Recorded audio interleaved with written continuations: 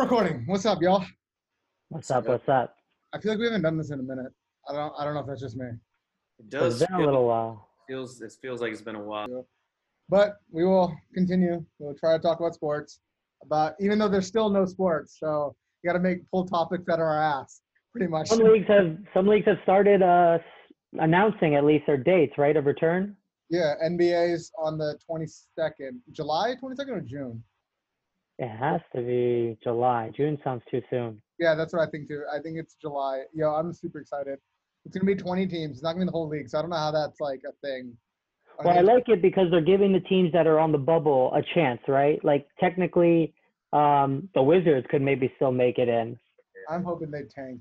I'm hoping they tank. Please tank for me. They need to. Isn't the Premier League is the one that's already back, right? Didn't they start practices already?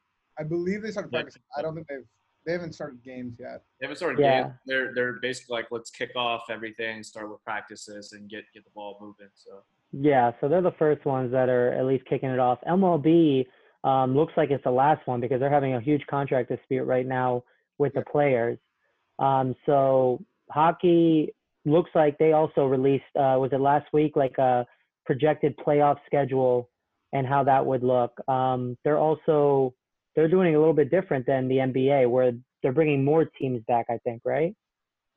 I didn't see what the NHL was doing, to be honest.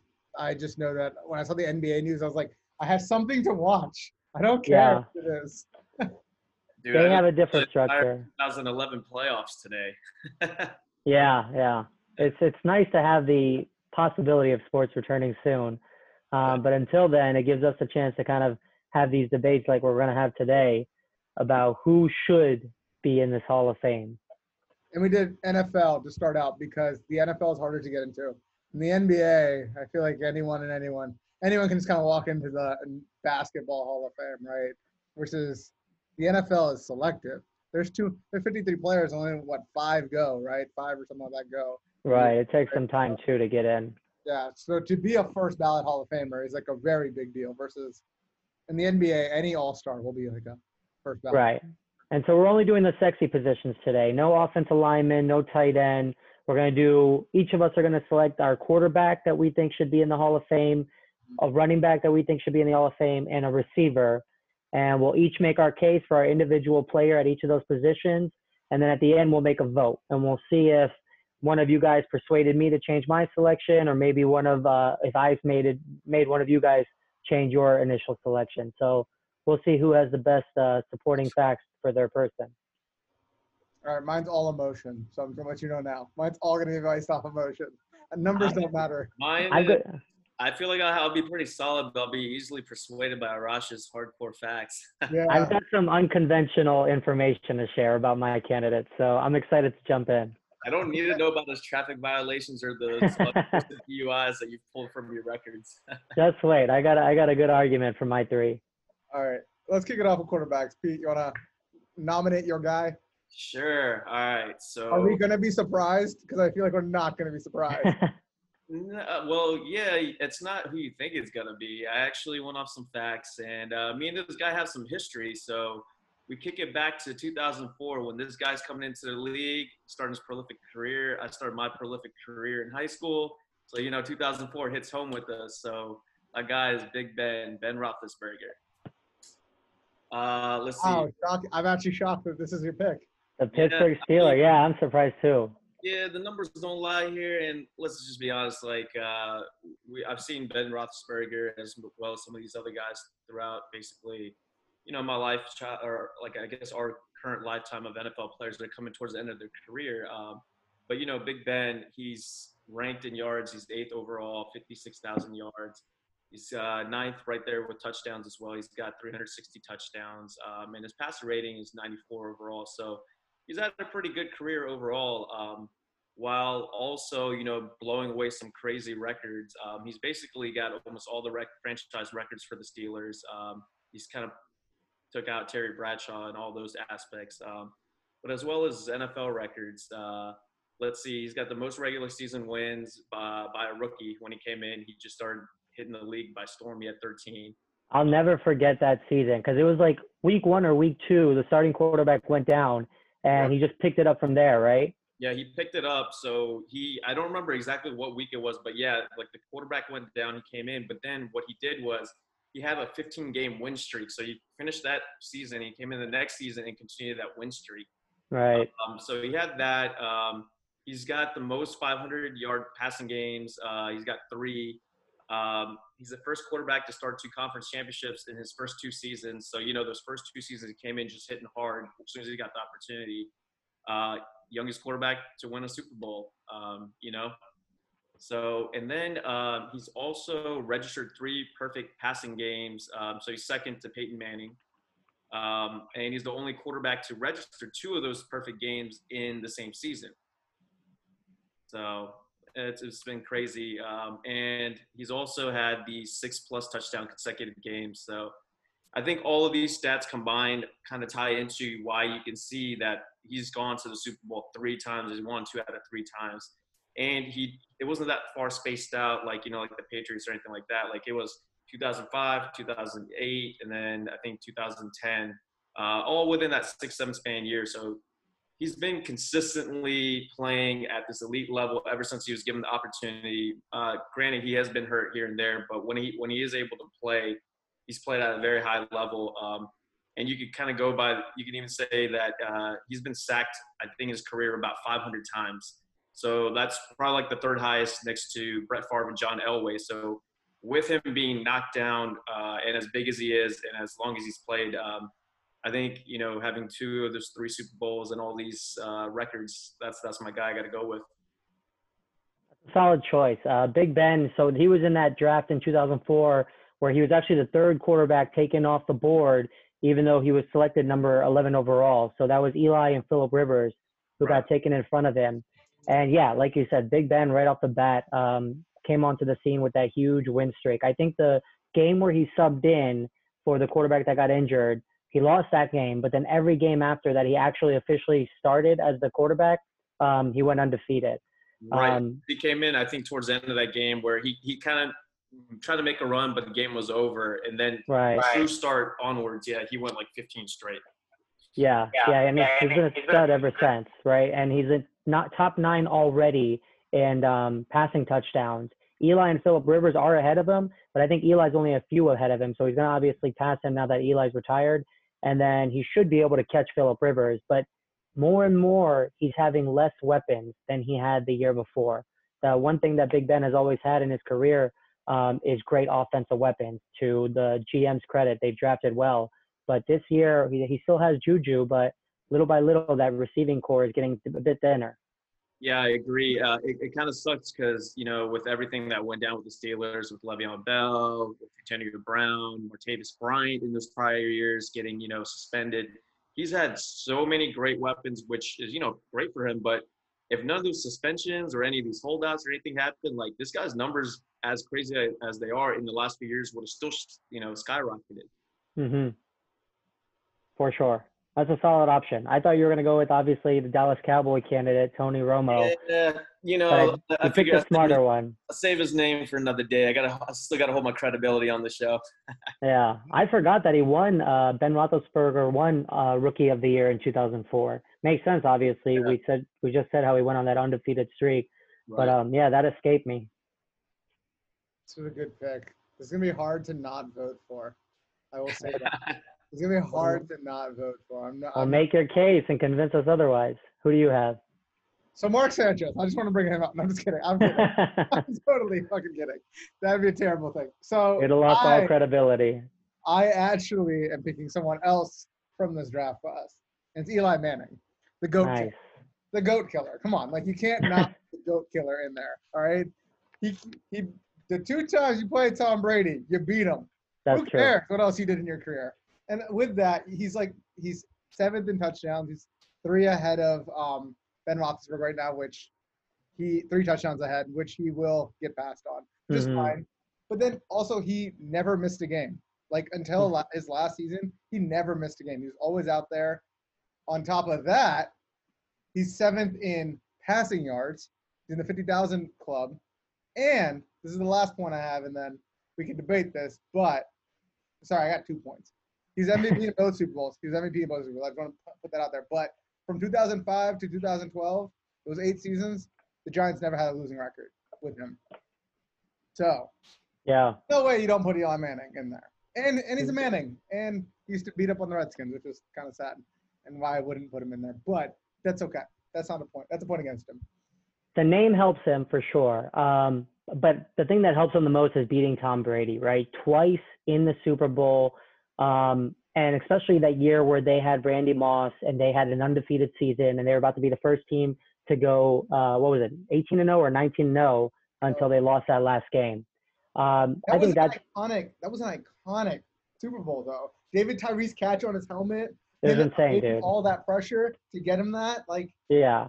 That's what you're never going to forget. On top Well, of it. even the other Super Bowl, right? You had that catch by Mario Manningham along the sideline, which was just an insane pass and an even crazier catch. But yeah, like Eli didn't win those games based on anybody else stepping up more than him, right? He won both MVPs in those Super Bowls, which speaks volumes to him and his clutchness. Yeah. Yeah, solid option. I'm a big fan of Eli, even though he's been in our division and he's been killing us. Every now and then he would lose some stupid game to us, which would make me like him because he wasn't invincible at least. Yeah. I wouldn't say like him. Respect is the word. Yeah.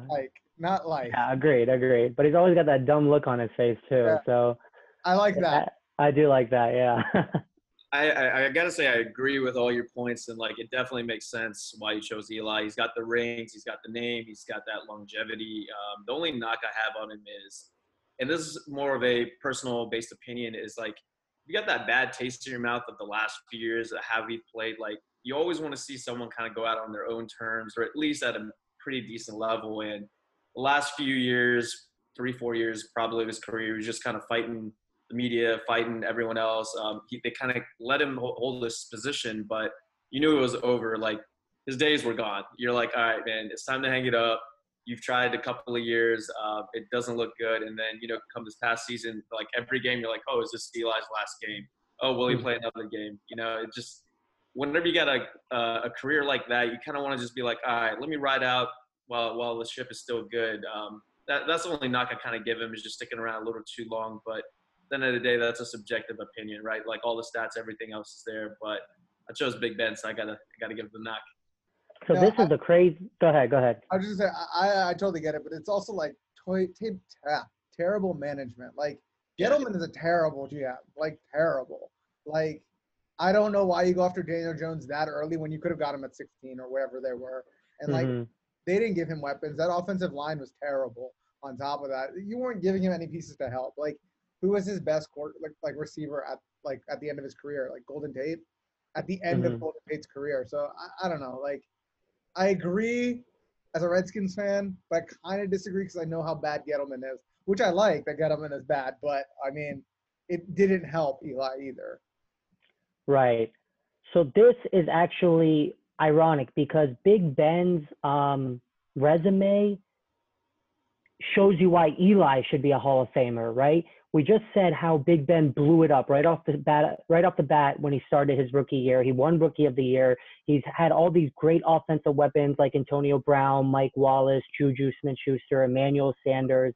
And like, who has Eli had? Sure, he had Odell. Sure, he had Plexico. But everybody else was basically just average receivers, right? Mario Manningham, Steve Smith, a bunch of like no-name guys that I'm having a hard time remembering. But when you think, but when you think of Big Ben, you remember all these big-time receivers making big-time plays. We just said how Big Ben's been a G his entire career. And up to this point, right, in the 2019 or 2020, Eli's ahead of him by 2 spots in the overall passing touchdowns list, and he's ahead of him by 1 spot in the overall passing yards list. So as great as Ben Roethlisberger's resume is, it actually proves why Eli is a Hall of Fame candidate, because he's still better than him, even though we don't remember all those touchdowns. We don't remember all those passes. Yeah. I get it, but like, it's also who you're playing as well. I mean, we go 10 different ways with this, but yeah, it makes sense. But I mean, let's let Big Ben play against the NFC East teams and let's see what he racks up to, right? And he's not done. I think he's going to have a solid year coming back after his no-show last year with the injury. Yeah. Rosh, who's your pick? All right, so I'm going a little bit unconventional. I am going to go with Mark the Brunell. the Just kidding. former Virginia Tech product from my alma mater, Michael the Vic. Yep. I'm glad This you didn't say guy, Marcus Vick. huh? I'm glad you didn't say Marcus Vick somehow. No, baby. Michael the Vic was a transcendent generational player coming out of high school. He went to the perfect school for him. Frank Beamer styled that offense around his skill set, and Virginia Tech's been looking for a guy to replace him to play that same type of offense ever since. But there's no one like Michael Vick. We see Lamarcus Jackson right now. We see Cam Newton, but these guys aren't Michael Vick. He was the very first one. Sure, there was Randall Cunningham, but let me show you what Mike Vick did. He had a 13-year NFL career, right? But in reality, there was only like 7 seasons where he played 10 plus games. 10 plus games, right? There's 16 games in a season. He only, out of 13 years, only 7 of his years did he play double digits. And out of that, only 4 years out of 13 did he play 15 plus games, which is a full season almost. So it shows you he only played 4 full seasons his entire 13-year career. And even with that, the dude had 4 Pro Bowls. He didn't have any Super Bowls, right? So Big Ben has multiple Super Bowls. Eli Manning has multiple Super Bowls. Unfortunately, Mike Vick never got that far. But he's 85th all-time rusher in the NFL. Let me say that again. He's not 85th all-time for quarterbacks. He's 85th all-time for every player that's rushed in the NFL. You're talking about all those running backs who have come and gone. He's only 1 spot behind Le'Veon Bell. He's only a few spots behind Ray Rice. Brian Westbrook, who was a stud running back for the Philadelphia Eagles, he's less than 10 spots behind him. That's crazy, dude. You have a running back who had more rushing yards than all these players coming from college who played running back full-time in the NFL. And he had more rushing yards. He's 85th on that list. Total offense, he's 67th in total offensive yards. Joe Namath is 65th. He's only 2 spots behind Joe Namath. Terry Bradshaw, he's only 15 spots or so behind him. That just blows my mind that a quarterback, like we'll see where Lamar ends up. We'll see where Patrick Mahomes ends up on these lists. Cam Newton, Cam Newton looks like he's on the down curve of his career. But I don't know if they're going to end 85th all-time rushing yards. And still to this day, Michael Vick has the best yards per rushing attempt with 7.0 yards. Every time he rushes, his average is at least 7.0. Jamal Charles is 4th on that list, who was a stud running back for Kansas City. Mike Vick is number 1. Jim Brown was number 5. Barry Sanders was number 8. Who's number 2? Adrian, I don't know who number 2 is, but if I don't know him, he's not worth knowing. Adrian Peterson, who's still playing today, is 17th. Mike Vick is number 1, dude. That's nuts. I would love for Michael Vick to go to the Hall of Fame. But he has to be compared against his peers as a quarterback, right? And I get the rushing attempts and how transcendent he was. And if he was in the league right now with coaches that would actually tailor their game, like the game plan and the playbook to their quarterback, like you've seen it with Lamar Jackson and Deshaun Watson and all those guys, I think he would have had a better career. But yes, I think it's like he is an icon, but what he did on the field, he won, but he didn't win a lot. Like my example would be like when he came back after his, legal troubles, right? And went to the Eagles. Were the Eagles in a better situation than they were with Donovan McNabb left? Like they didn't win more, they didn't do better. And like I think Donovan McNabb has a hard case of getting in the Hall of Fame himself, right? And that team is much better with him. If I had a vote, I would vote for Michael Vick because that shit was like, that is a childhood, right? Like he created a childhood. Like, but like at his position, like he didn't stack up against like the other guys that were playing at the time, in my opinion. Sure, I get that. Like that, and it sucks to say because huge Michael Vick fan, but the thing that's going to help him, so the NFL Hall of Fame is biased as hell, right? The NFL Hall of Fame is super biased. The thing that helps him is that despite his legal troubles, when he came back in 2010, when he finally took over the starting job for Philadelphia Eagles full time, he won Comeback Player of the Year, which is great. Sure, eventually he's going to have to get measured up with all these other guys. And I'm not saying he's going to be the first quarterback amongst the group that we're discussing here today. But I don't know. Part of me thinks perhaps he can. Let me tell you one crazy stat that not a lot of people know, and I've bragged about this before because Michael Vick was one of my childhood idols when I was watching football as a young kid. Michael Vick is the only player in NFL history, right? Every person you could think of, no one else has done this, not even once, except Michael Vick's the only one. He's the only player in NFL history to be offered 2 $100 million contracts during his professional career. No other player by any team One or was taken away from him. That's by why. any team or any multiple teams has way it ever worked been out. offered that. The way it worked out, though, I don't know if everyone wanted to work out that way. Sure, but dude, that just shows you how sick of a player and of a talent he is.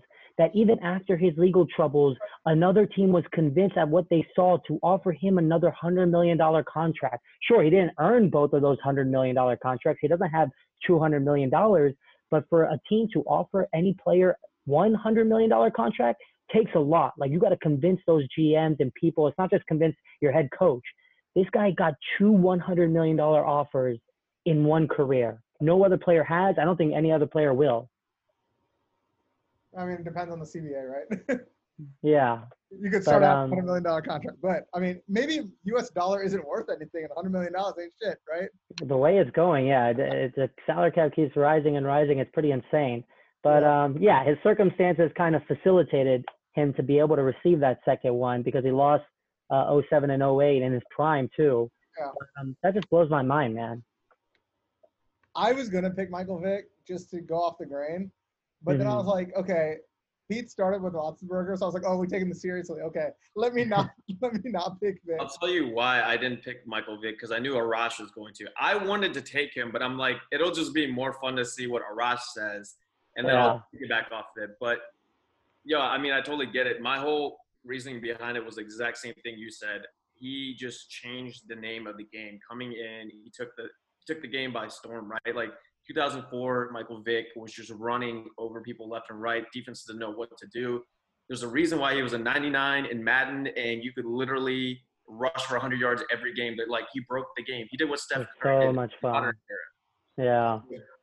Obviously, being a huge Virginia Tech fan, like, we love watching what he did, and it sucked, he didn't win the BCS championship there. But we're like, all right, next level, let's see him get it. Like, he's got the potential. He came in. Everything that Gogo said basically is, he's going to get compared against peers, which sucks. But seeing that he was removed in his prime, like those 2 years that he spent in jail, those were those years where he could have made his name for this. But seeing him come back the way he did, like you said, was unbelievable for being away for 2 years. Like, for most people, it's like, yo, that's it. You're done. It's a wrap. Like, yeah. I don't know. I see both sides of it. I definitely want him to. I see the case for it. It's definitely biased as hell, like you said. I guess ranking against the three guys we said, he's definitely statistically, without Super Bowls, anything, he's always at the bottom of the list right there. But I think he makes his own name in the non-statistical category by saying, like, what he did bring into the league. He did define the way we have dual threat quarterbacks now. It was just, a different flair. Like, when AI came into the league, like, this guy was the guy with the dreads in football. Like, he was the AI of football. So it's just it's a change. So it's something iconic that you have to – it's a subjective measure, but it's something you have to take into account. Like, he completely changed the revolution of the game. So. Yeah, and there was definitely mobile quarterbacks before Michael Vick, but there was none to this degree of talent. And, like, since him, maybe Lamar Jackson pans out to be a better – athlete or talent than Michael Vick, time will tell. But before then, like, even watching Randall Cunningham, even seeing other quarterbacks try to do it, Jeff Garcia and whatnot, even the Redskins had one back in the day.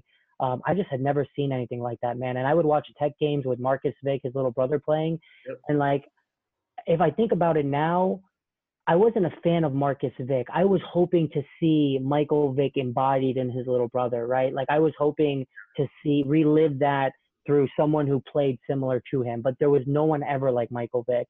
And I don't know if there ever will be, but people are already projecting Lamar Jackson to be better and Patrick Mahomes to be better. And they may be better quarterbacks, but they won't be the type of quarterback Michael Vick was. I don't know. I'd say Lamar Jackson. Lamar Jackson looks like it, man. He He looks like it. a lot like it. Hey, Lamar Jackson, he shows the flashes of what Michael Vick is, and he can definitely do some of those things. But the way Michael Vick was, on every given play, he would make the defense or the opposing coaches hold their breath. They're like, I have the perfect sack coming. And they could be grabbing him, and then he's gone 40 yards down the field. Like, that was a different era of, like, the way he played. Like, it just – there was no defensive scheme that could stop him. Mm-hmm. You could argue that Lamar Jackson's the same way right now. But I guess time will tell. The thing lucky about Lamar Jackson is that Harbaugh is giving him the right system to thrive throwing and running the ball. That's, like, the big difference, I think.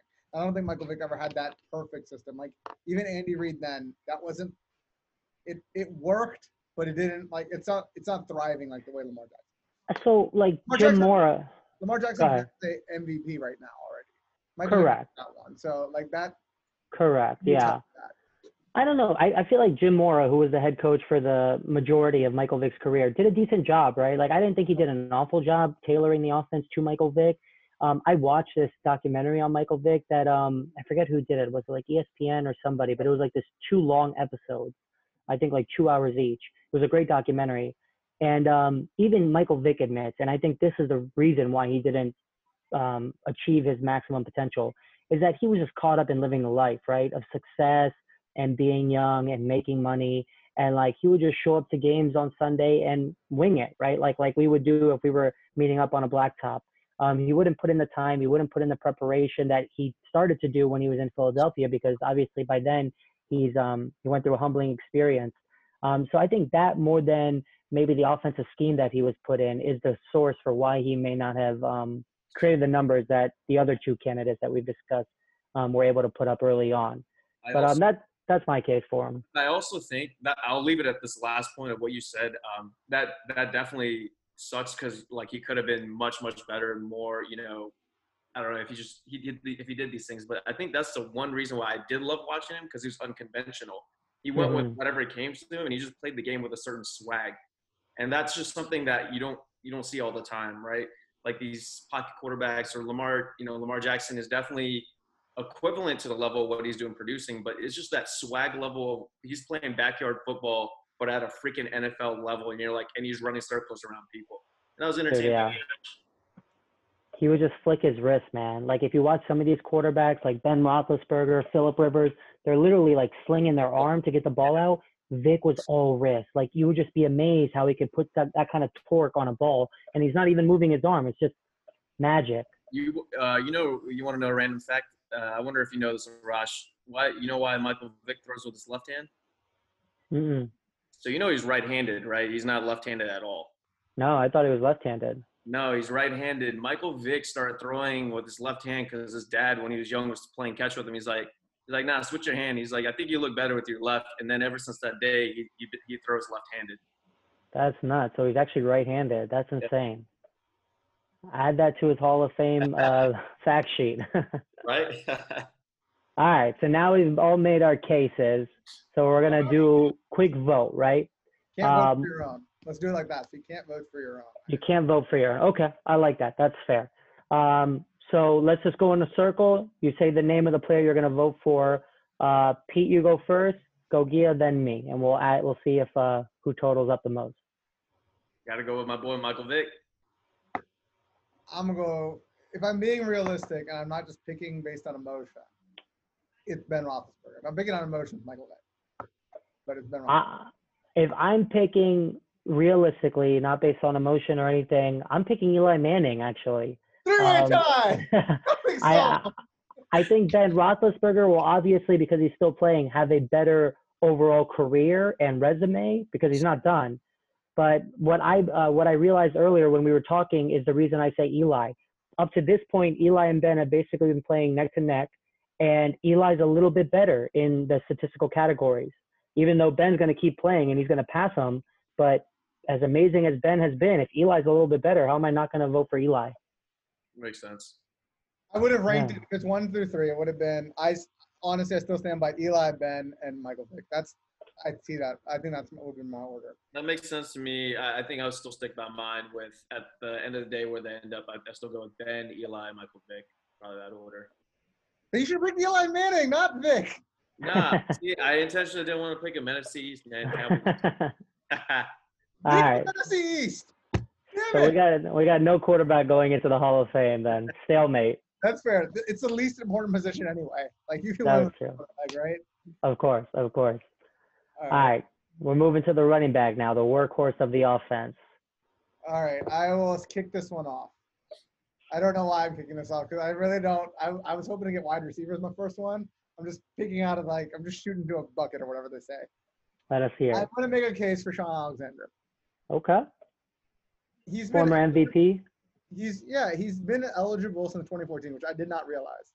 Hmm. I didn't realize he was also 8th in rushing touchdowns, 16 in total touchdowns. That's top 15 in both. I mean, top almost 15 in both. Like Yeah. that's pretty damn good. He was an MVP, and at one point he had the most touchdowns in a season in 2005, right? He had the record for a little while. Yeah, he blew up. He was on the Madden cover the next year, I think. Yeah, and Yeah, it was, yeah. and I think that he had a very underrated career. And this is before the Seahawks of Russell Wilson Seahawks. These were Matt Hasselbeck Seahawks. So they hadn't won a lot in Seattle before that. So I mean, that's what I'm thinking about. Just the numbers. Like at the end of the day, what he's supposed to do as a running back is score touchdowns, and that's what he did. And even for rushing yards, he wasn't great, but he's in the top 50. He had 8,000 yards, which may be the knock that you take, that he didn't rush a lot, that he got a lot of just touchdowns, but well, kind of still. He wasn't the sexiest of running backs, right? He was. I take that back. He was 36. I was looking at the wrong one. He's 36 in rushing yards. So he's the former first-round pick in 1997, and he was solid. Like he won MVP that year. He's got a Super Bowl ring to his name. They took down the Pittsburgh Steelers, I think, right? Yeah. And he had a good career. Like he wasn't the sexiest running back in the league. He played for the Redskins at the end of his stint, so we got to see the worst end of him. But no. He doesn't get in. Yeah, if you play for the Redskins, that is an automatic disqualification. Yeah. Yeah, I mean, he was for a good solid 5 years. He was a top 4 or 5 running back, right? Mm-hmm. That's for a running back, you can't. There's very few running backs that last 10 years, right? You have your AP, right. you have your Frank Gores, but that's the exception, not the rule, right? So yeah, he is one, and I think it's underappreciated. We forgot about him because like it was also the same time that Damian Tomlinson was also like killing it, right? So him, and then I guess Curtis Martin was also around that time. So there's a couple other guys in the mix, Edgerrin but like James, somewhere yeah, around. Edgerrin James was there, and then Chris Johnson was at like the beginning of Chris Johnson. I feel like at the end there. So, like, he was yeah, in probably a time. So right. that's my pick. Not a huge argument for my part. I can be easily swayed here. I can be easily. All right, pretest, you're up. Sway him. So I kind of tried to go around this different ways, right? And this is where I wanted to hear most from what you pick. So I don't have a set person, but I have a couple of guys that, let me just say what I say, and then you'll see what I'm talking about. Okay. So from this list that we're looking at, right, we have some guys here like Frank Gore that have played super long careers. They're racking up yards that are, he's third in rushing all time. He's got all these accolades, but at the end of the day, it's a mediocre season per season where there's no flashy things. Let's just say he wasn't a very sexy running back, right? Mm-hmm. I don't think he had many years where he had double-digit touchdowns. He usually had like 8, 7, 6, 9, whatever. And on top of that, he was never – I don't think he ever led the league in rushing. He was kind of mediocre, but he's very consistent. He's been a consistent workhorse over the course of this, 14, 15-year career, which got him these yards, which at the end of the day, when you look at stats, you're like, oh, wow, like he's third all time, whatever. Mm-hmm. I went down that route, but then I really thought about it, and like I think Gogia just made a point of where I'm like, I don't know, man. Like he's been playing a long time, but I don't really see anything there that would justify that, right? So then I did actually look into Sean Alexander. He did have a shorter career, but it was those bursts of those years where he was playing. So then I guess that leads me into then I was looking at Tiki Barber, right? I was like, all right, Tiki Barber was kind of towards that earlier stage of when we were watching football. He definitely he had all those all-purpose yards. He had the touchdowns. He was first all-team Pro Bowl selections. He got 3 of them. So I kind of wanted to go with him. But I think with the last round of how you did a comparison of if this is Ben Roethlisberger's stats and this is Eli Manning, why shouldn't he get in? So then I started looking at Priest Holmes, and that's who I have to go with. So I think there was an article that came out a couple years ago about how Terrell Davis got it, right? So Terrell Davis made it into the Hall of Fame while being the 55th all-time rusher, and he's 212th in all-purpose yards. So then there's a comparison of, so he had a solid maybe 3 or 4 year span where that kind of was the prolific era of his career that got him in. So if you look at Priest Holmes, he had a similar type of 3-year span where it was, I think, he did, so Davis did like 96 or 98 where he had like 5,300 rushing yards and he had like 800 receiving yards. That kind of made or break his case for all of this. So during a similar span, Priest Holmes did a similar thing where he had about 4,600 yards rushing, but he also racked up 2,000 yards receiving. He also had 56 rushing touchdowns. So if at the end of the day, they're not going to be in the top of everything, but he's 15th in rushing touchdowns, 26th in total touchdowns overall, 46th in rushing, 76th in yards from scrimmage, 113th all-purpose yards. But at the end of the day, if you have a guy that was lower in these ranks that did a similar thing, similar accolades, that made it in, why wouldn't Priest Holmes be able to make it in as well? That's the scenario I'm going off of. Running back is just hard for me to choose, so I'm going to go off of that, based off of the guys that we're looking at. That's fair. Let me tell you why Gogia is wrong and why you're right, because I'm also going with Priest Holmes. The dude was a stud, and he wasn't supposed to be a stud, right? So he was in 1997 is when he came out of the University of Texas. Just for comparison purposes for the people we've been talking about. Sean Alexander, same year, he was a first-round pick. Tiki Barber, you mentioned, second-round pick. Frank Gore, which was a lot later, third-round pick. Yeah. Priest Holmes, not drafted. He was a four-year backup too, right? Dude, yeah, and he came onto the scene, and the fact that he's in this conversation that we've been mentioning these other names shows you why he should be the one, right? For an undrafted player to have the kind of career that he had is great. He had an 11-year career, but in reality, it was more like something like 7, right? He didn't play in 1997, his rookie year. He missed the entire 2006 season because of his spine injury. And I think in like 2007, the year after his spine injury, he only played like 4 games. So he actually only played 7 full years. He started with Baltimore. Everyone obviously knows him because of his years in Kansas City. He started in Baltimore. He played there for like 4 years, and I think he had one 1,000-yard season. In Kansas City, the immediately next 3 years, he had 1,000-yard seasons each year. Yeah, so that's that span that I was telling you about where he racked up in those 3 years about 46. Dude, he went off. Yeah. He went off. He carried Kansas City. Like, you don't remember anybody on Kansas City's team back then except maybe Dante Hall, who would throw up the X. Hurts was the quarterback back then. He was not bad. Yeah, he was okay. But it was because of Priest Holmes. Like, he put that team on the map. Check this stat out. In 2002, Priest Holmes scored 24 total touchdowns. In 2003, he scored 27 total touchdowns, right? 24 and 27 touchdowns is a lot. So let's just go back to this past year. Derrick Henry, who just had an amazing year as a running back, 18 total touchdowns. Christian McCaffrey, who everyone is saying is arguably the best running back today, 19 touchdowns last year. Priest Holmes had 24 and 27 touchdowns back-to-back years. Go ahead. Yeah, I was going to say, I think the comparison of what he was during that span of like that receiver running back is like what Le'Veon Bell did in those couple of years before he sat out, where he was asking for a wide receiver contract because he's like, I'm catching over 150 passes. So I think it's similar range, but yeah, that is an insane amount of touchdowns to go back to back. Dude, no one's really done it, right? So you're saying Le'Veon Bell, which is a good comparison. The most touchdowns Le'Veon Bell has ever scored in a season is 11. Is 11.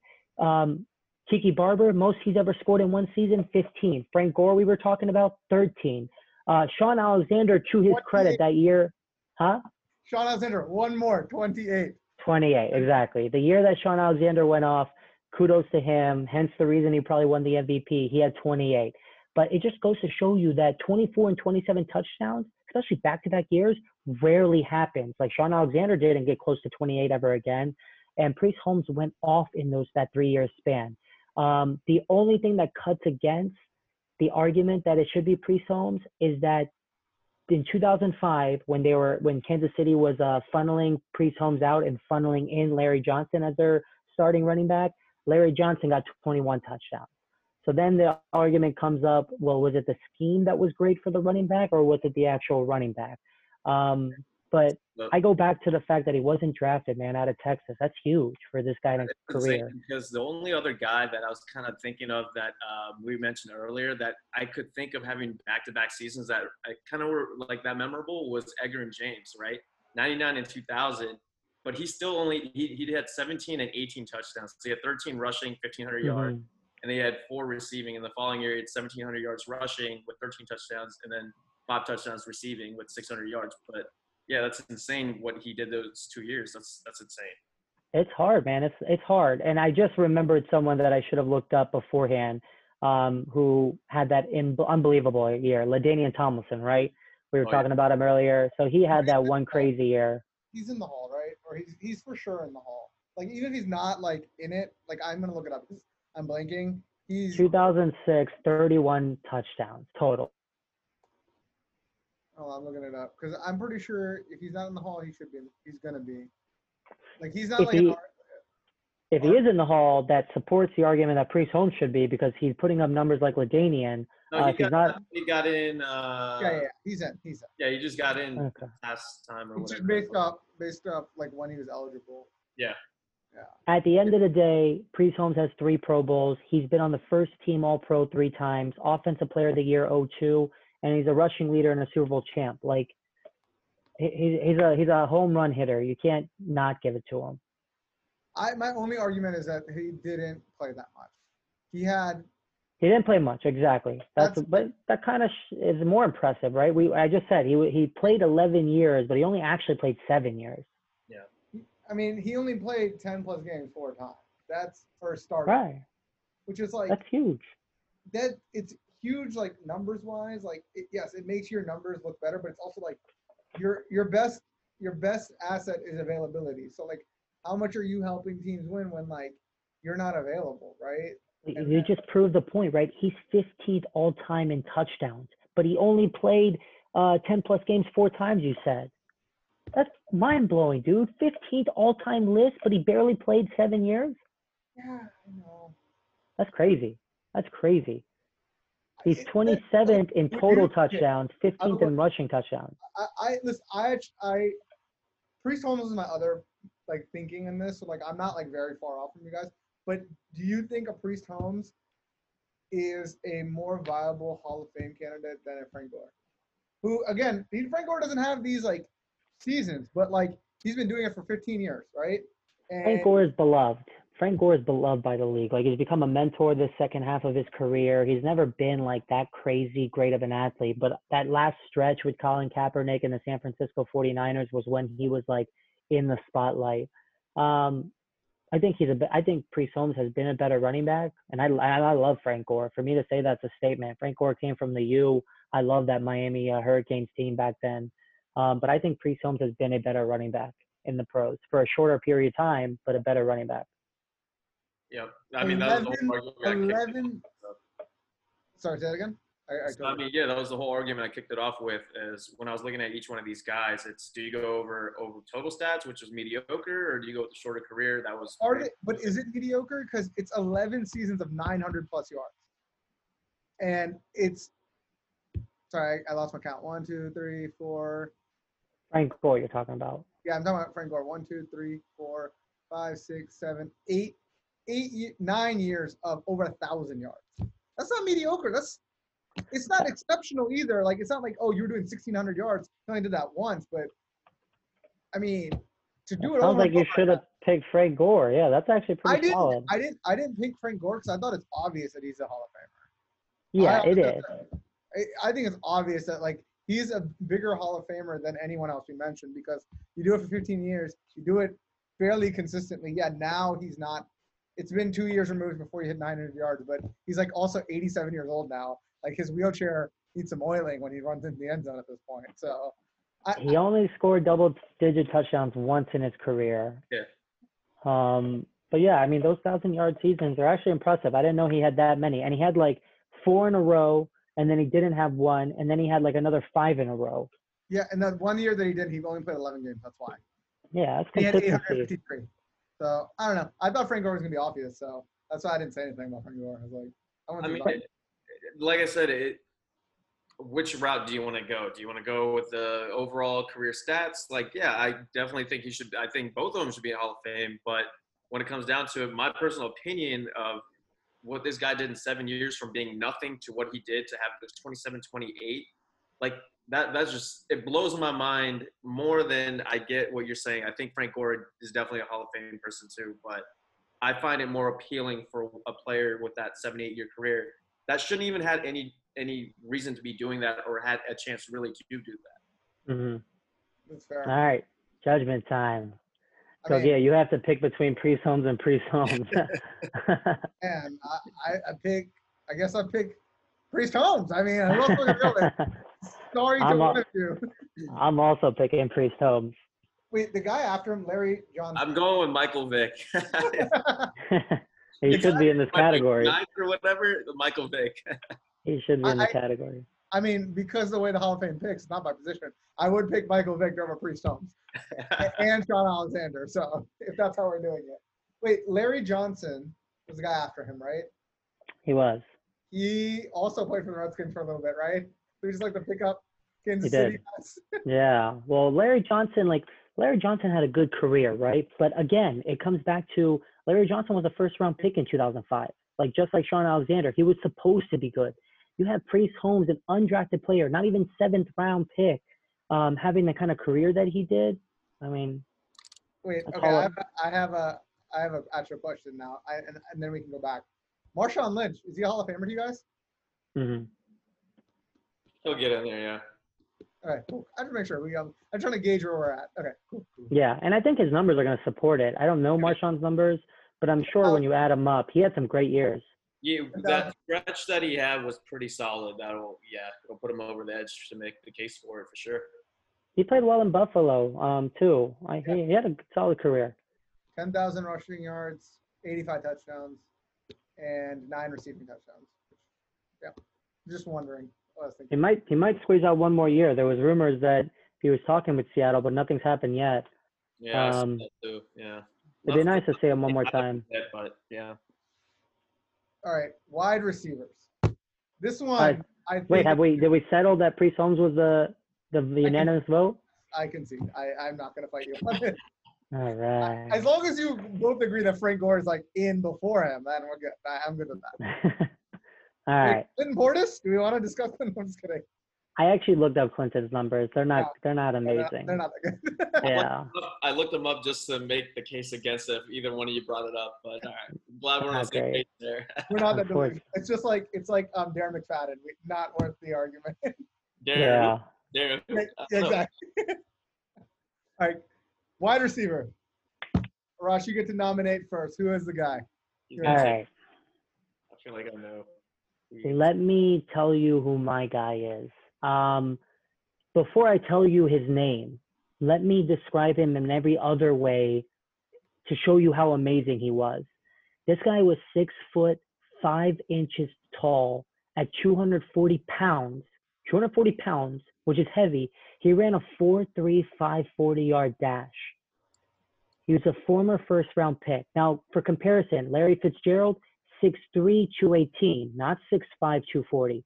Reggie Wayne, 6 foot 200, not 6'5", 240. Michael Thomas. Huh? Just making him sound fat. Dude, he's huge. 6'5" is unprecedented. Randy Moss was 6'4", Terrell Owens, 6'3", Michael Thomas today, 6'3". He was 6'5", 240 pounds. He ran a 4.35 40. Larry Fitzgerald, 4.48. Reggie Wayne, 4.45. Antonio Brown, the speedster, 4.56. Julio was 4.34, so Julio came close to him, and Randy Moss, to his credit, ran a 4.25. Terrell Owens was 4.45. The guy I'm voting for is Calvin Johnson, the former Georgia Tech wide receiver, taken number 2 overall in the NFL draft, only played 9 years.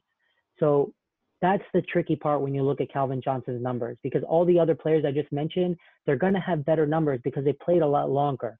But if you look at every other player's first 9 years of their NFL career, Calvin Johnson blows them out of the water.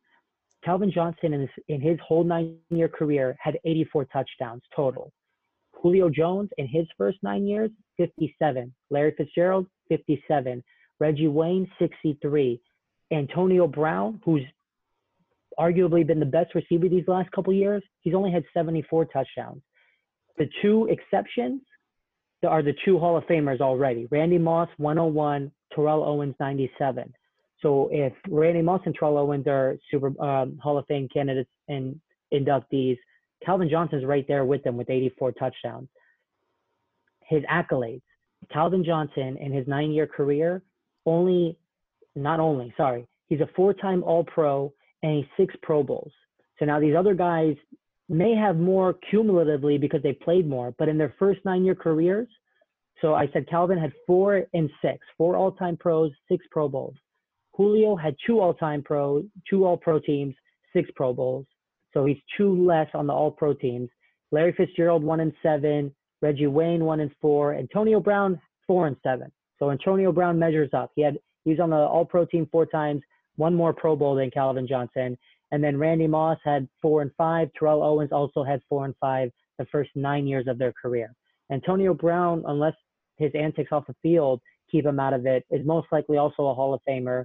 The 2 guys who are Hall of Famers have the same numbers as Calvin Johnson. 4 all-pro team selections. They had 5 Pro Bowls in their first 9 years. Calvin had 6. I hope the duration of his career and how short it was isn't going to impact his it won't impact his eligibility, but I hope it doesn't impact the determination of letting him in, because his numbers blow everybody out and he was a freak of an athlete. Okay. Pete, you want to go? I'll go. Unless you take my person, then I'm going to be really I sorry. want to see you top this. I liked who you picked. I seriously considered him as well. And the guy that I stacked him against, and I'm basically going against the reverse of what we did for the last round, was I went a little over longevity. And first of all, I'll say Calvin Johnson, I think if he would have just played a longer career, hands down, just no questions asked, would have just killed it. He would have destroyed the numbers. Yeah. But that short period and that burst that he did, it was insane what he did. Like, even towards those last years, a year or two, like he was having those 300-yard receiving games, which was just unbelievable. You throw the ball, he's such a big target, he's so fast, there's nothing you can do to defend him. He's a freak. But anyways, digressing to my pick, he threw out a lot of the stats. The guy I went with was Larry Fitzgerald. So overall, let's go with he's second in receiving yards and receptions. Receiving yards, receptions. So he's had almost 1,400 receptions, 17,000 receiving yards, 120 touchdowns over the course of his career. You brought up a couple of the different stats, but I guess the thing I'll focus more towards on is the aspect of he made those 11 Pro Bowls. We did with 19 different quarterbacks. And out of those quarterbacks, I think it was only like two of his quarterbacks were Pro Bowl quarterbacks. So he had Kurt Warner in 2008, Carson Palmer in 2015. So everything he threw out, I'm not going to repeat, but he was right there next to Megatron with those stats. But he's been doing this, and he's been as consistent as he's been with really not that great of a quarterback for most of his career. So that only leads me to believe how good Larry Fitzgerald is. One, his longevity of how long he's been able to play. But 2, he's been doing it with not really that great of a quarterback at his hand. Like, imagine if he had like a Tom Brady or Ben Roethlisberger or someone like that. Eli Manning it doesn't matter. It's just, I get the aspect of what you said about Megatron. I like that, but I think I'm going to have to go with that overall career because of how he did it without really that prolific of a quarterback and how long he's done it. And even in his last season, he's still close to like was it like 60, 70 receptions, almost 1,000 yards. He had like 950 yards. So it's not like he's Okay. really fell off. That's solid. I didn't know he played that well last year. Okay, well, both those guys I think will get in the Hall. I think they're both first ballots. I don't think that that's debatable. I think that's just how it's going to work out because they're like household names. Person I have picked is Torrey Holt. Torrey Holt should already be in the damn Hall of Fame. You love But Torrey Holt. I do. I actually do. And one thing that he has, but that both the guys you just said don't have, is he holds a record for 6 seasons with 90-plus catches and 1,300 yards. Yeah. Dude's numbers are ridiculous. Okay, and there was the first few years he wasn't the number one option. He was Isaac Bruce was still there, and then yes, they were the greatest show on turf. But then Kurt Warner then went to the Cardinals or retired or whatever happened to him for a while, and they had Mark Bulger, who is not Kurt Warner, and was still putting up numbers. Dude had how many is it? 1, 2, 3, 4, 5, 6, 7, 8. 8 straight seasons of 1,000-plus yards. There is no way this dude shouldn't be in the Hall of Fame right now. Like, his numbers speak for themselves at that point. That's all I have to say. All I have to say. There's no reason he shouldn't be in the Hall of Fame. He's not a freak of nature, none of those things. He's just a pure route-running wide receiver. All 3 of these guys, right? Like, all 3 of these guys should be and most likely will be eventually. The only argument I'll make for my guy in support is that when you have a Torrey Holt on your team and then you have an Isaac Bruce on your team, that benefits that second receiver, right? You got the number 1 corner, you got the attention on Bruce where Torrey Holt can capitalize. Same thing. I'll further your point. They also had Marshall Faulk at that time who created the pass catching running back. So like, I will further that point in there. And they were the greatest show on turf at that time. But they've also gotten like there are more offensive snaps, and they've been helping the offense every year since then to make more plays. But yes, I do agree. That does make sense. Torrey Holt was great. No, I mean, there's no doubt about it. Torrey Holt was a stud. I remember that greatest show on turf, that offense. That was fun to watch, right? Like, they played on turf, it felt like, and even if they didn't, they would just glide. They were always so fast together. It's not a bad one. I don't have Torrey Holt's numbers up in front of me. I'm curious to know how many touchdowns he scored the first 9 years of his career, because I doubt it's close to 84, right? Like, that still blows my mind. As great as Larry Fitzgerald was. No, he only had 74 his whole career, so that is not. But he had 10 years. So. Dude, like Julio Jones and Larry Fitzgerald in the first 9 years of their career had 57 touchdowns.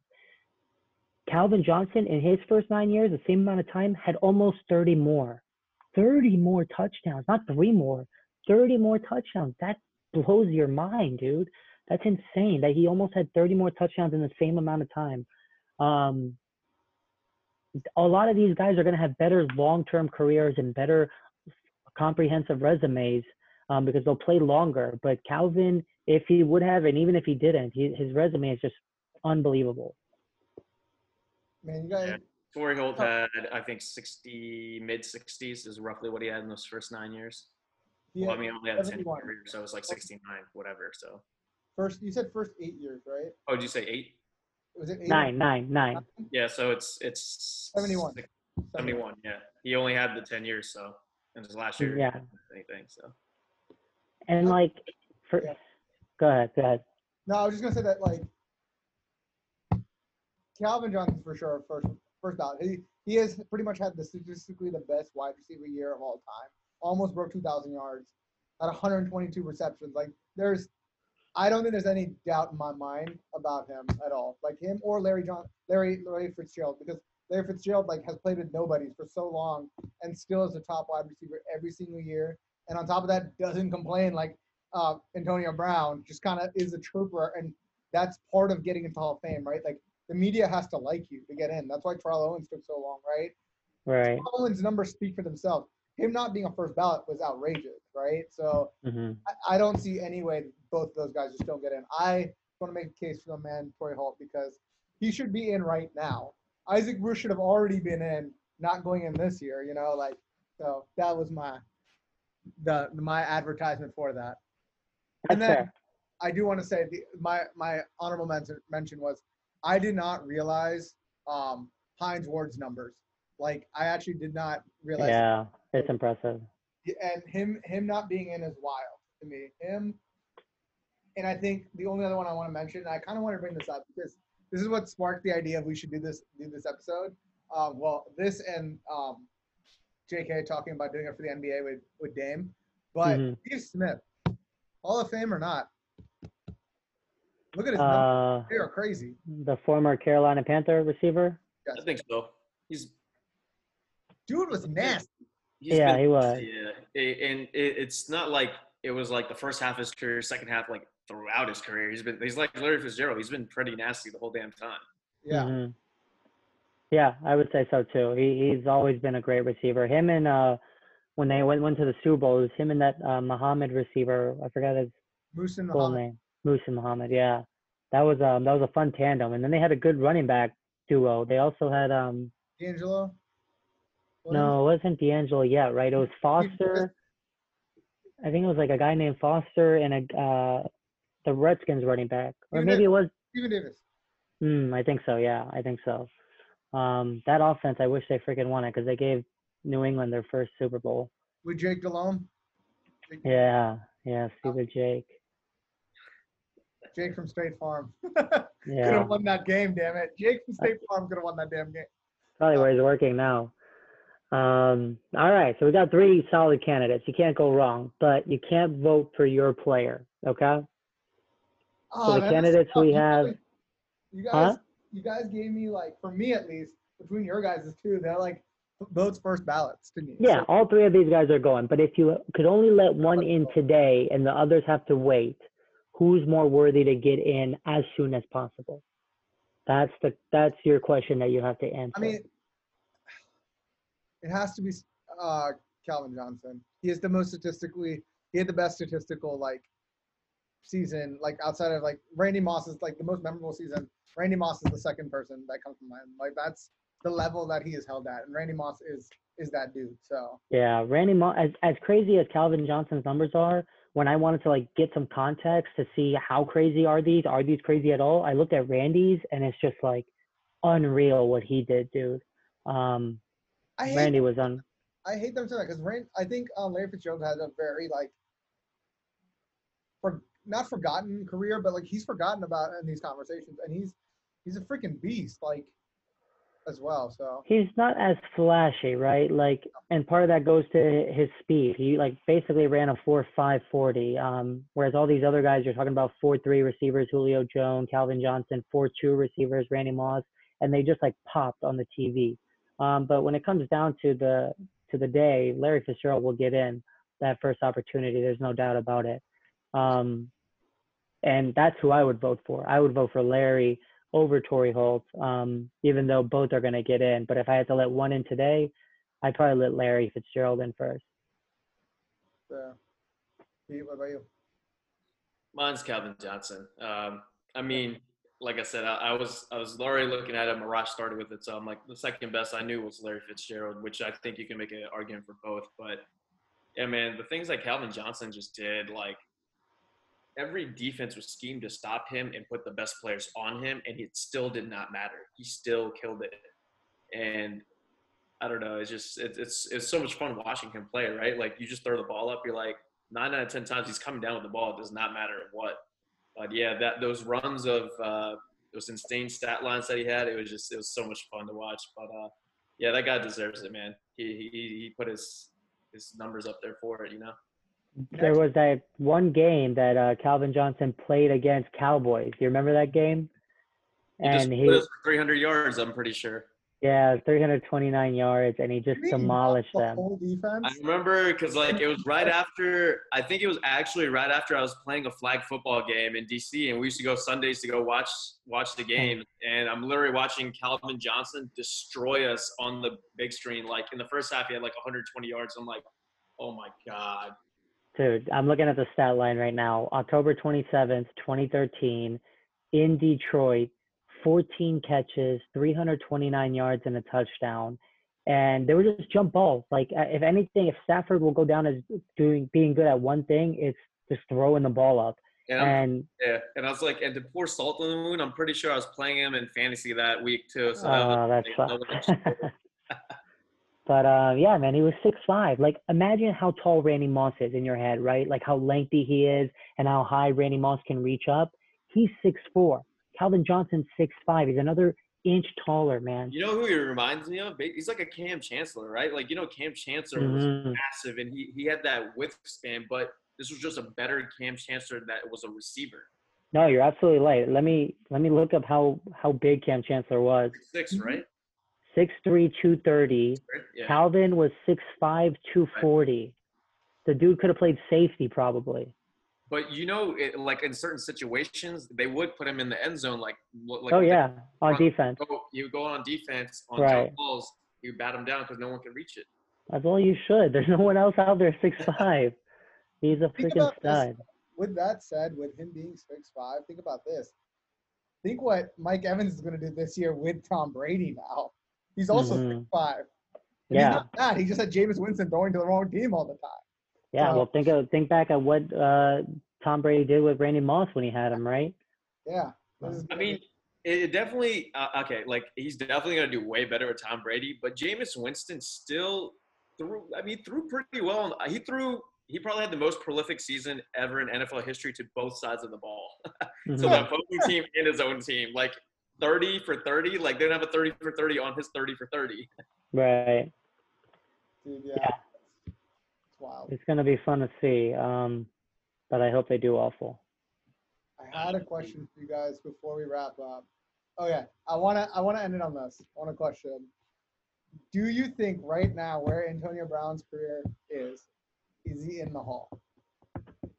Let's take away his like whatever off the field stuff because we can't know what the media will do there. But do you think Antonio Brown right now has a shot at the Hall of Fame? It's a tricky question, right? Because the media, as you said, if we want to exclude that, the media doesn't decide who gets into the Hall, but they are people who are in the media. Yeah. The people who are part of the Hall of Fame committee who have votes that they can cast can be easily persuaded by his antics and by his off-putting behavior.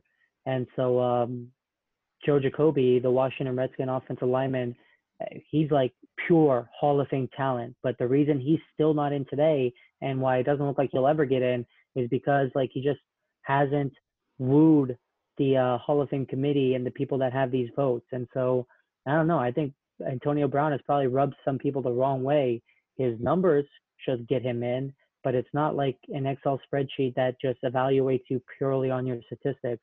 They're actual people that can have inherent biases. And yeah, I don't know. It's a hard question. I agree. If he didn't have his bad boy persona tied to him with, the way he did these things in the last few years, his numbers are off the charts for a guy, like we said before, like pre-Storms. He was a nobody. Like he came from nothing and he made himself a name. And he's not the biggest receiver.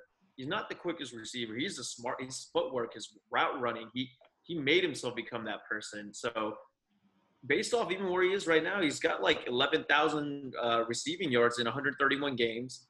He's got 75 touchdowns. Like he's well on pace, 551 receptions. Like he's well on pace to have an amazing career. But that bias blemish of what he looks like in the media and how he looks like as a person, that character will be subjective to when they make these selections. And there's nothing that he can do about it. It's just, they're going to be like, all right, well, this guy was an asshole. We'll string it down the line until we really don't have anyone who will put him in. Mm-hmm. Just Yeah. Numbers though, like these are from 2013 to 2018. These are receiving yards. 1,499 receiving yards on 110 receptions, right? On 129 receptions in 2014, 1,698 yards. Jeez. You think, oh, that must be the top. No. Then next year, 136 receptions on 1,834 yards. Like, and it's 1,200, 1,500, on almost 1,300 again. Like, so he basically, the person that he reminds me of is like a Steph Curry, right? Like Steph Curry, when he was breaking that 3-point record, he did like 200, then did like 250, then did like 400 threes, right? This guy went from like 1,500 yards in a season. We're like, damn. They did 1,700, you're like, wow. And then he did 1,850, and you're like, Jesus. Mm-hmm. Yeah, the impressive thing about him is we were talking about Torrey Holt earlier, right? And I was making the argument how he may have benefited by having Isaac Bruce on his team. Antonio Brown had Plexico Burris on his team and Mike Wallace on his team ahead of him, and they also had Emmanuel Sanders. But at that time, Emmanuel Sanders hadn't become who he's eventually become. The thing that's impressive about Antonio Brown is he started having those kind of great performances with those two players on the team. And after they had left and all the attention was on him and the defense was keying in on him, he still did it. Yeah. The dude's 5'10", 185. Like literally that's me. He's my height. He's almost my weight, or he's a little bit heavier than me, but like I can't do anything remotely close to what he's doing. But it's hard to like think that he could be standing right here. I'd look at him eye to eye, but then yeah, he's this physical phenomenon. Yeah, I can vouch for that. I don't think you're there either. I'm not. Now I'm regressing, dude. That's what age does to you. In fairness, Plexico wasn't there. They had 1 year of overlap. Yeah, they had 1 year of overlap. I remember there was like this Monday Night Football game. At the end of Plexico's career, not in the beginning. Well, no, Plexico's career didn't end in Pittsburgh. He won a Super Bowl with New York. No, he came back to Pittsburgh. I'm looking at Football Reference, and he was in Pittsburgh in 2012. They didn't have overlap otherwise. Oh, not during Plexico's prime? They didn't have overlap. Then I'm recalling it incorrectly. 2010 is when Antonio Brown got drafted, and 2005 is when he went to the Giants. Plexico. Accidentally shot myself. Went to. I wonder what the depth chart looked like that rookie year for Antonio Brown, because I remember him not being, obviously not number one. He wasn't number two. He was like 3 or 4, and like the people ahead of him were good. They weren't just like people. I thought one of them was Plexico. One of them was definitely Mike Wallace. I'll tell you right here. Wait, wide receivers. Okay, hold on. Okay, Mike Wallace was definitely there. Hines Ward, Antoine Randall, and Heath Miller was there, and Emmanuel Sanders was there. So Hines Ward was the guy you're thinking of. That's it. Okay, yeah. I knew it was like some veteran that was like well established. I thought it was Plexico. Yeah. So like Antonio Brown seized the opportunity because he wasn't being keyed on at all when you have these other stud receivers on the field at the same time. But then the fact that he's been able to do it ever since blows your mind. Sure. He should be a Hall of Fame, but he very well may be excluded because of who he is as a person. Yep. As well, you should, I think, right? Like now that we're actually talking about it, like I don't know, I think that's prestigious, right? Like you're working towards that. You should be respectful towards what you've done as a career. Right. You shouldn't be able to be a piece of shit and still if be you're not heckling people and trying to say, screw this team and I'm gonna do this. Throwing couches off the balcony and hitting like kids almost. Yeah.